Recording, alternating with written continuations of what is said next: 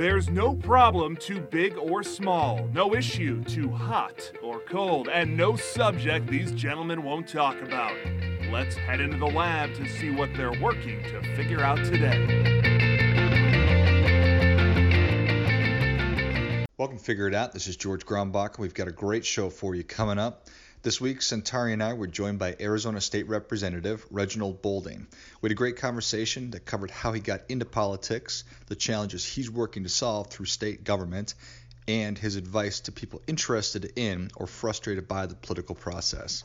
You can learn more about Reggie at reginaldboulding.com, as well as Facebook, Twitter, and Instagram, which are listed in the show notes, and I definitely encourage you to check it out. Please subscribe to the show, leave a review, share with a friend. That's enough about that. Let's go. Let's get into it and get down to it. Welcome to Figure It Out. This is George Grombacher. Joining me as always is Centauri Minor. Hello, folks. Helping us bring from awareness to action today is Representative Reginald Boulding from District 27 in the great state of Arizona. Welcome, Reginald. Thank you for having me. Centauri, This should be good. are you a compromise kind of a guy or win at all costs, crush your enemies? What do you prefer? Oh, I think it depends on the situation. Okay. Well, if you were in politics, what would it be? I don't want to say that on the record. Say it. I think I would go in wanting to be a person of compromise, but ultimately realize that if I want to get anything done, I have to crush my enemies. Oh. That's just what I don't know. I'm basing that on nothing. Wow. If only there was someone here who could answer that question from experience. Yes. Reggie, how has your experience been? Number one, how long have you been in the legislature? Absolutely. Yeah, so this is going into my fourth year in the legislature, second term, and we have these things, or every 2 years we have to get back out there and knock on doors in 115-degree heat. So that's always fun. So, I consider myself more of a compromise type guy, right? Recognizing that we all come from different backgrounds, different experiences, anytime you put, 90 individuals in a confined space and ask them to agree, you're probably going to need to compromise. I grew up with two other brothers. You put the three of us in the same room and ask us what's for dinner. We're going to all have three different answers. So just imagine we're talking about policy that's affecting millions of folks. So, yeah. Mm-hmm. And it's a primarily Republican-dominated legislature. Yeah, so Republicans have controlled the legislature for like 60 years. It's actually much closer than people think, right? So in the state Senate, we have 30 members. 17 of the members are Republican and 13 of the members are Democrats. So in order to get anything passed, you need 16 votes. So the Senate's 2 votes shy of a tie.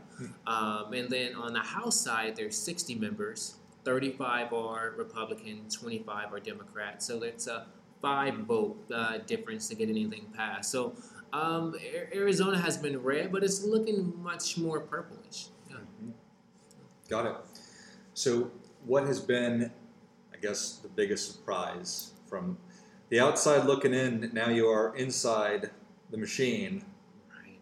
Yeah, so the biggest surprises is, there's pieces of legislation and stakeholder meetings that I would have never thought I'd be dealing with. For instance, at one point in time, we had the funeral home industry, the funeral home lobby. I didn't even know that was a thing.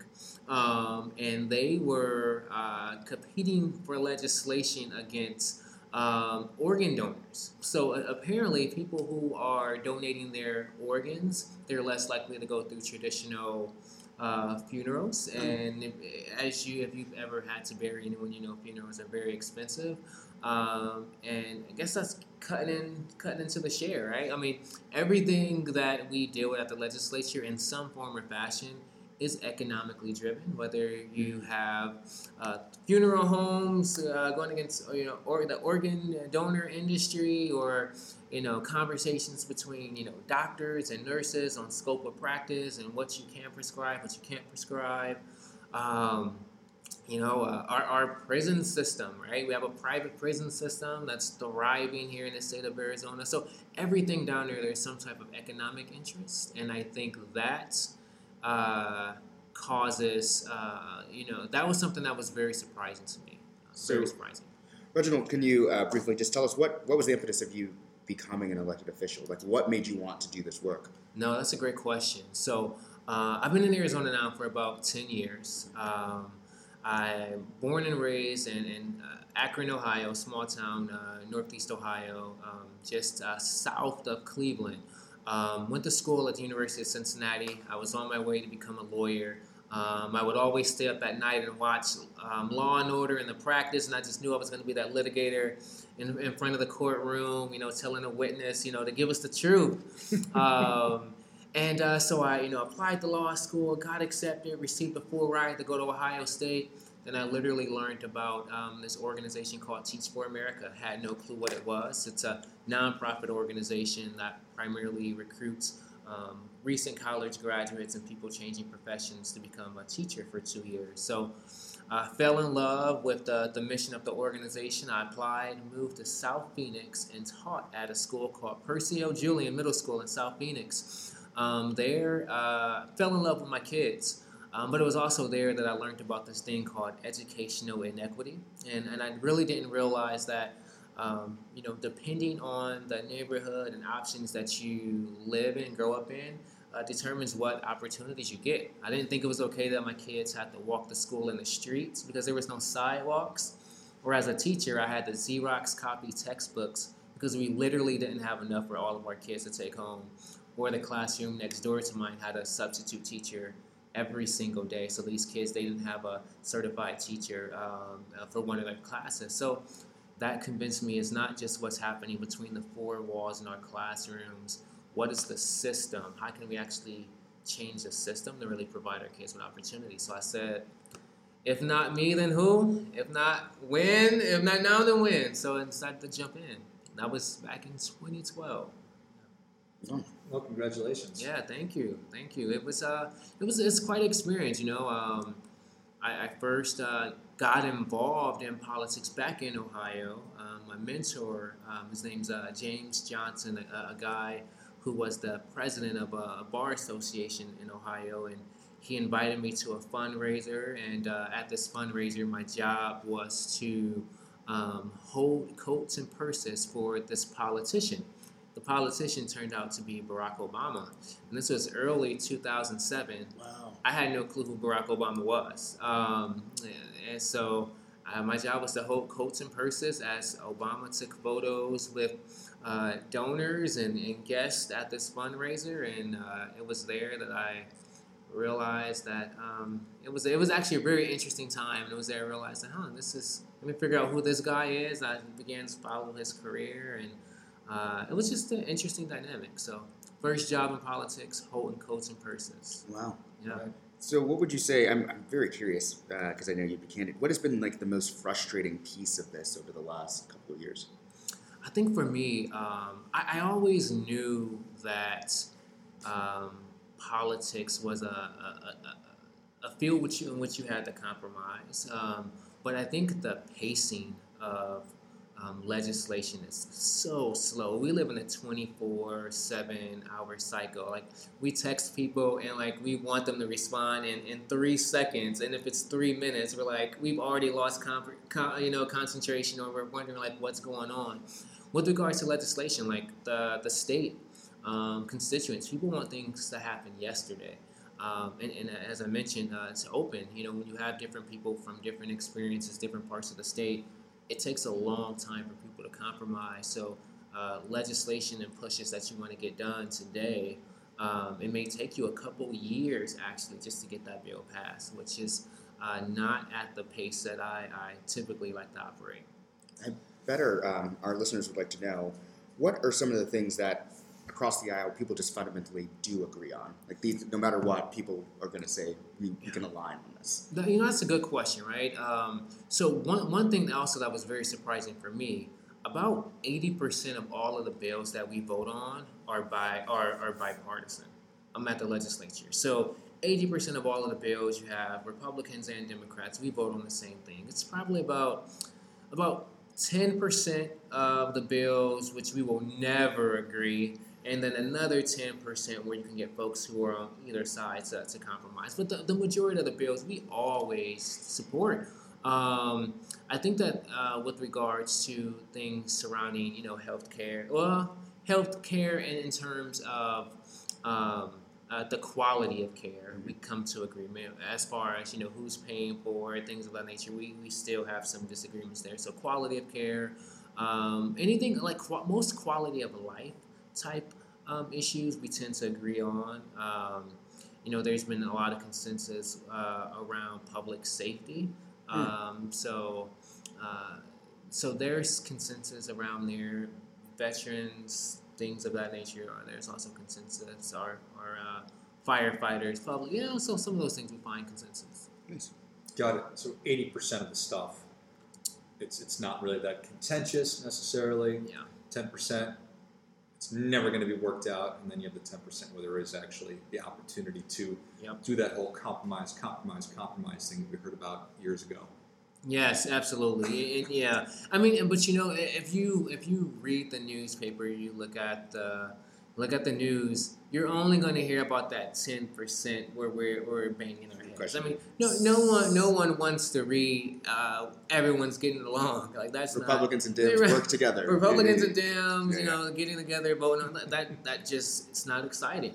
We live in a house of cards type atmosphere when it comes to politics. We wanna see the contention. We want to see things that are making people feel a particular way. Obviously, we like reality TV and reality TV stars. Yes. Obviously. Right. So your mentor's name was James? James, yes. And James was obviously an attorney. He was president of the Bar Association. Yes. And he was supportive of you pursuing the Teach for America versus going to law school. James, absolutely. He trusted my judgment. And the plan for me was to teach for 2 years and then go back to law school. I was going to seek what was called a deferment. And after the 2 years, I started teaching 6th grade. So I did this thing called looping. So I taught 6th graders, and then when they moved to the 7th grade, I still was their teacher. And, you don't finish middle school until you finish the 8th grade, and there was no way I was going to leave my kids before they went out to high school. So I decided to loop with them again. At that point in time, I figured law school would be there. And then from there, moved to Arizona State and became a clinical instructor as well. So did a little bit of K-12 and higher ed as well. So bring some different perspectives with regard to education. Well, that's an awesome story of personal responsibility right there and commitment. Yeah. Making sure that you saw your kids all the way through to high school. Nice. I think that's pretty incredible. So, all right. So now 4 years in the legislature. Thoughts of I think that when I graduated college, I thought I wanted to go to law school too, mm-hmm. and it's not because I wanted to be an attorney because I really didn't know much about what an attorney was, but more I saw it as a means to have influence or maybe have a little bit more control because you had knowledge of the law. Yes. So now that was probably part of your motivation, but then now being a politician, you get to exercise control and have influence. Right. Do you see yourself going back and getting that law degree at some point, or pursuing politics, continue serving Arizona and maybe national politics? One thing that I have learned is that I would rather be in the position of crafting the law than interpreting the law. Mm. So, and I think from the standpoint of being able to. And laws are created by people, and I think many times we operate through life, and we see rules that say like you can't do this or you can do that, but when you peel back the layers, it was just someone just like us who created that law, right? And for me, I know there's a lot of laws that have inequity in them, and there's a lot of laws that work well, and instead, for me, instead of taking the avenue of trying to defend or interpret a particular law, I would like to be on the side of just, amending or changing what's currently in practice, so we then can help those folks who need attorneys down the line actually, be in a better position. And there's already enough attorneys anyway. There is already enough attorneys. So, what are some? Obviously, you're passionate about education, Yes. and tell us about if you had a magic wand and you could pass any legislation. What would some of those things be? So, in the state of Arizona, with regards to education, if I had a magic wand, I would take education out of the political process altogether. When I think about the reasons why our kids don't do well, is because it's highly political, from school boards up to the presidency of the United States. Every time you have a different administration or administrator, they have their own ideas. They have their own perspective. And that perspective lasts until that administrator is replaced. Then there's a new administrator or a new administration with a different idea in place. So when I was a teacher, in 3 years I had 3 different superintendents. So Wow. we started one reading program, and we never got a chance to actually go through the fidelity of that program. We switched to a different reading program. Then we switched to a different reading program. So in 3 years, we had 3 different curriculums because everyone had the silver bullet in place. And with the Obama administration, they had their own perspectives and goals. Secretary Duncan, what they were looking to do there, and Race to the Top was the initiative that they had, and and that was 8 years. Now you have a new administration that's going to say, that Race to the Top thing, I don't like it. Let's try something different. And then go another 4 years, someone else may have another idea. And what happens is our kids they're still at play. They're still in the K-12 system for 13 years. So as administrations change, directions change, our kids, they still remain in the system, and they find themselves being sort of pawns in this game of educational practice. So I would want to take education out of the political realm. Within the state of Arizona, the big thing that I care most about in the legislature is related to early childhood education. That's one of the major things. A lot of people don't know. In the state of Arizona, we don't fully fund kindergarten. In fact, kindergarten is not even a requirement for kids actually to attend in Arizona. Like, children legally can start in the 1st grade, which, when you look at other places across the country, that's not the norm. We also don't fund pre-K, Head Start, and that's an issue. We know our kids, they learn the most when they're the youngest, but we provide zero funding during that period of time. And we expect them to read by the 3rd grade. We expect them to pass 8th grade algebra. We expect them to graduate high school, but we literally have not given them any resources at the beginning of the continuum. So early focus there. Do you, and say what you can about it, but it must be frustrating to know that there's the data behind the advocacy of early childhood. I mean, that is the best investment of dollars that anyone could do. But it doesn't seem like our legislature, or maybe from other states, I don't really know, their K-12 systems are focusing on that. So if you have a the prescription for it, but then you have folks saying, no, we're not going to do that, is that not just frustrating every day? It is, and the biggest reason why, from my perspective, is that kids don't vote. And to be honest, right? When you think about policies that are directly related to children, people don't have the same urgency as they have when there's policies directly related to seniors, who are our highest voting populations, right? Since kids don't vote, if kids cast ballots, I mean, we'd have one of the best funded K-12 systems in the country, right? But the fact of the matter is, that's not the reality. And I think also, when you think about tracking a child from kinder to college, we're talking 16, 20 years, and we live in a cycle of what have you done for me lately.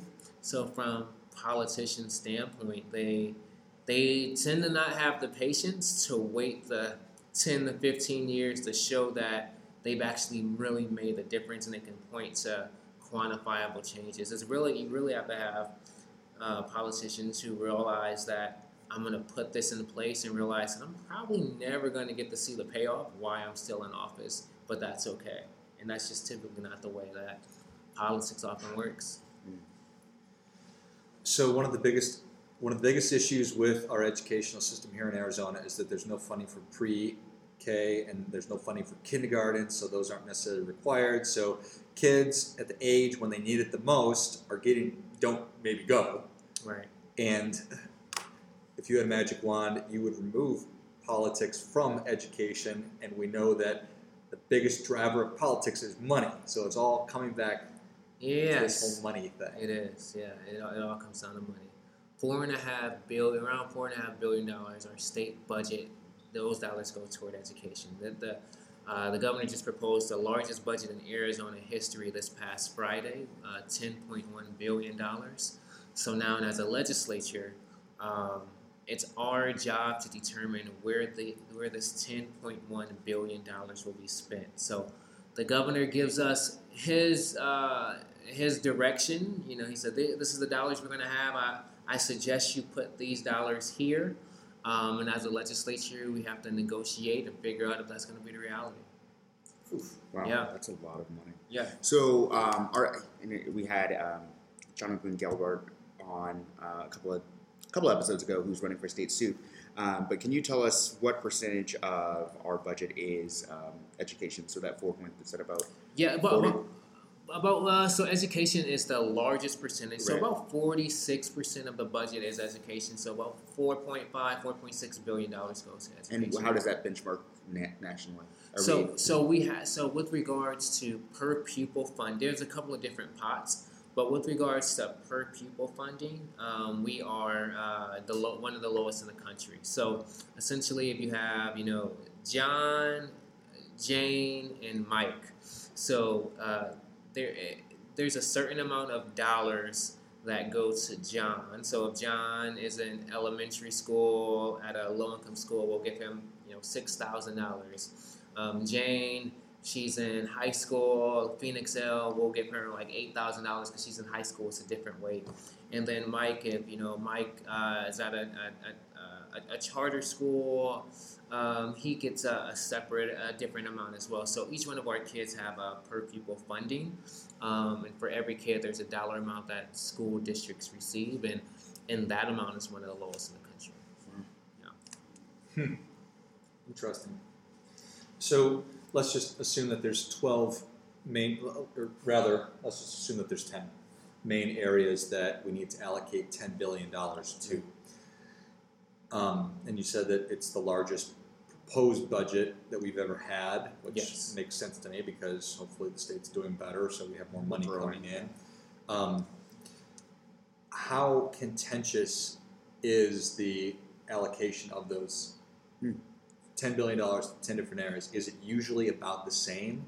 Like education usually gets about 45% of it, senior, whatever. Right. So every state, every state they do three things. And primarily, when you're looking at Arizona, we do three things all the time. So we educate, we medicate, and we incarcerate. So those three things are those are the top three areas of the budget. So education. And you also look at our access system, so folks who are on Medicaid, and then we also look at incarceration. So we spend more to incarcerate than we do on higher ed. So those are areas that we spend the most money that you can see consistently. And then you have other areas of the budget that are important. So you have our Department of Child Safety, who deals with our foster children. Those they play a role. Department of Transportation, Department of Public Safety, so our Highway Patrol, that's another major area as well. So there's other areas within the state budget that we have to maintain and focus. As a state, we've been more from a we've been more of a reactive side than a preventative side. So instead of us creating systems that will not push people into poverty, we wait till people end up in poverty, or we wait till people end up sick, and then we try to actually provide systems in order to try to move the needle once they're already there, instead of prevention. And that's one of the things that we try to advocate a lot for. Is like, how can we actually put dollars into preventing, folks from actually finding themselves in these situations? I mean, in medicine's one key. We folks who don't have health insurance tend to go to the doctor once they're sick. If you are lucky enough to have health insurance, you go for a checkup. You take recommendations, so you don't find yourself in that position. Right. So yeah, it's that whole don't have a lot of time, so we're more just struggling to put out the fires that we have, so we can't look forward. That's yes. Interesting. So let's assume that everyone in the state legislature has some project or some thing that they really want to advocate for in the budget. Perhaps one person has a lot, perhaps one person has fewer. How cooperative are folks in having those kinds of conversations and listening to one another? So within the budget, typically the budget, so the governor's office plays a major role, primarily because he has the power of veto. The budget is actually a bill. So we have to craft a bill, and the bill is sent to the governor. He can choose to veto it or not veto it. So which means that the governor has a lot of leverage to say, I asked for $5 million to go to X project. You gave me $4.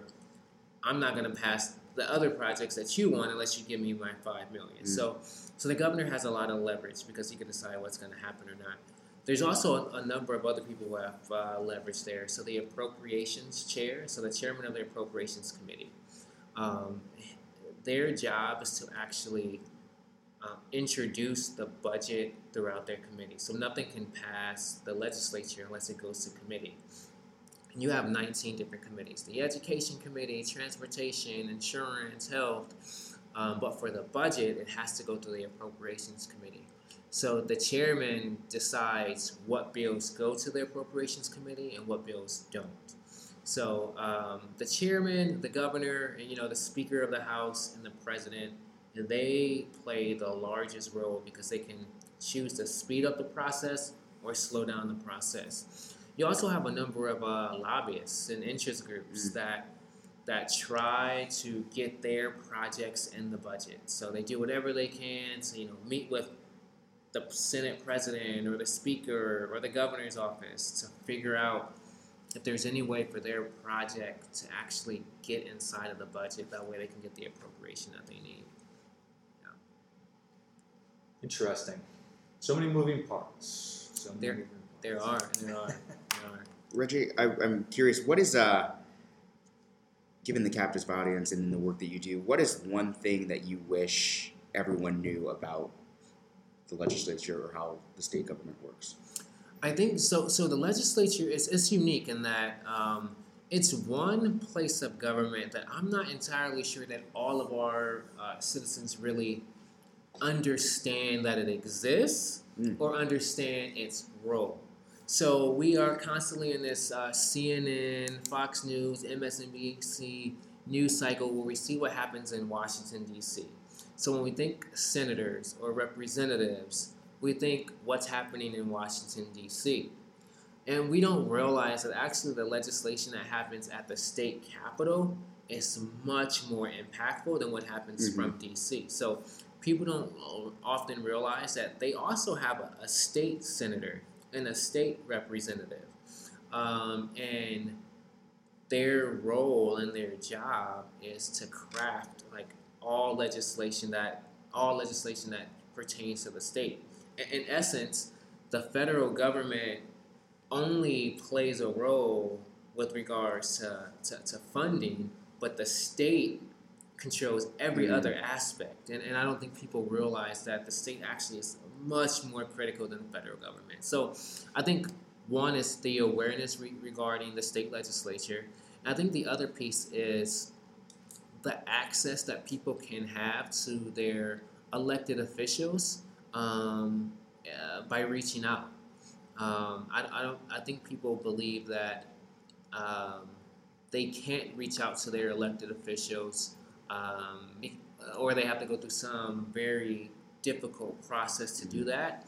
But anyone has the ability to simply, pick up the phone, call the Arizona House of Representatives, call the state Senate, and ask to meet with your representative. Send them an email, give them your opinion, and that is something that people can absolutely do. Is there a certain language that you recommend and a certain method? Is calling better or is emailing better? Yeah, it really depends on the member. I always tell people to call because so every member of the House and member of the Senate has an assistant. And that assistant answers the phone, and they're going to see the legislator at some point in time. So building a great relationship with the assistant, it's with any business. You want to build a relationship with the gatekeepers. That way the gatekeepers can then, prioritize yourself and your message. So I would say calling is huge. As you can imagine, we probably receive 700 emails daily. So that can also be difficult, and it may not be a representative is not reaching out to someone. They may have just not seen it. Right. I'm not just seeing the message or the email.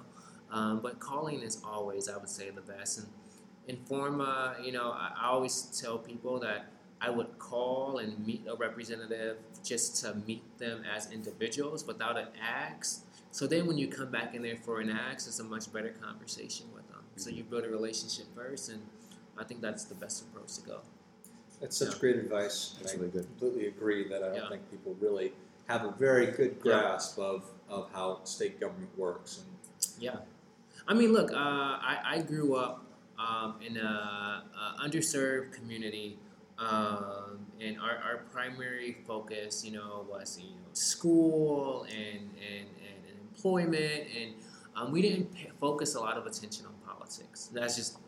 Growing up, that just wasn't our major focus.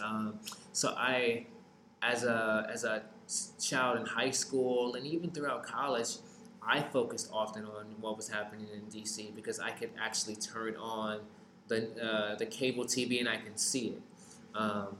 It's not the same with the legislature unless you know where to look. You have to know where to look, and then you can actually find that information. So. And I also say that the system has been designed to make it difficult for people to actually know that they have access. There's a reason why we have meetings at 10 a.m. and 11 a.m. during the middle of the day. Most citizens are at work. They can't make it down there. So that really balances the scales to people who are in positions of privilege, flexible schedules, or lobbyists who are representing organizations. And the normal person, they can't just, sit down there for 3 hours or 4 hours day after day to weigh in on bills. Got it. Yeah. Excellent stuff. Well, Reggie, where can people learn more about you? So there's a number of different places. So I try to stay active on social media, and if you are interested in keeping an update of what's taking place at the legislature, what bills I'm working on. Social media is great. So Twitter is just at Reginald Bolding. So that's my Twitter handle. On Facebook, it's at Bolding for Arizona. So facebook.com/Bolding for Arizona. And then Instagram at Reginald Bolding. And then my website, just at ReginaldBolding.com as well. So try to stay active on those channels just to let people know that there are fundamental, monumental pieces of legislation that we pass every single day, and people should definitely play a role. Excellent. Love it. I have one more question. What's the deal with Akron? Why does everybody love Akron? Yeah, so right, man. So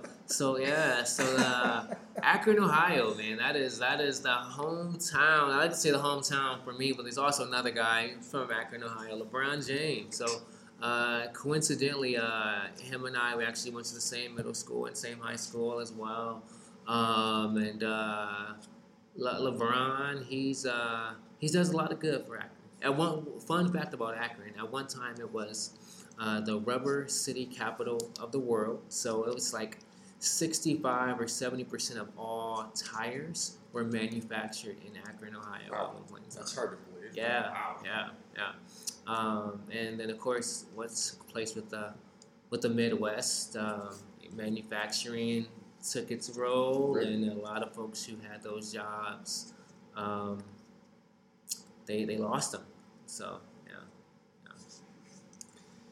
But it must be a wonderful place. People from Ohio are proud to be from Ohio. They love it. And they love it. And obviously, LeBron is a huge fan of Akron.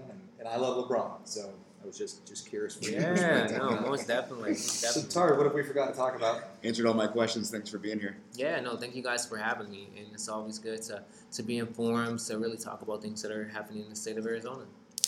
Thank you, Reginald. If you like what you heard, please subscribe to the show, leave us a review, and share the show with somebody you think would appreciate or does appreciate good ideas. And as always, keep questioning because the struggle is real.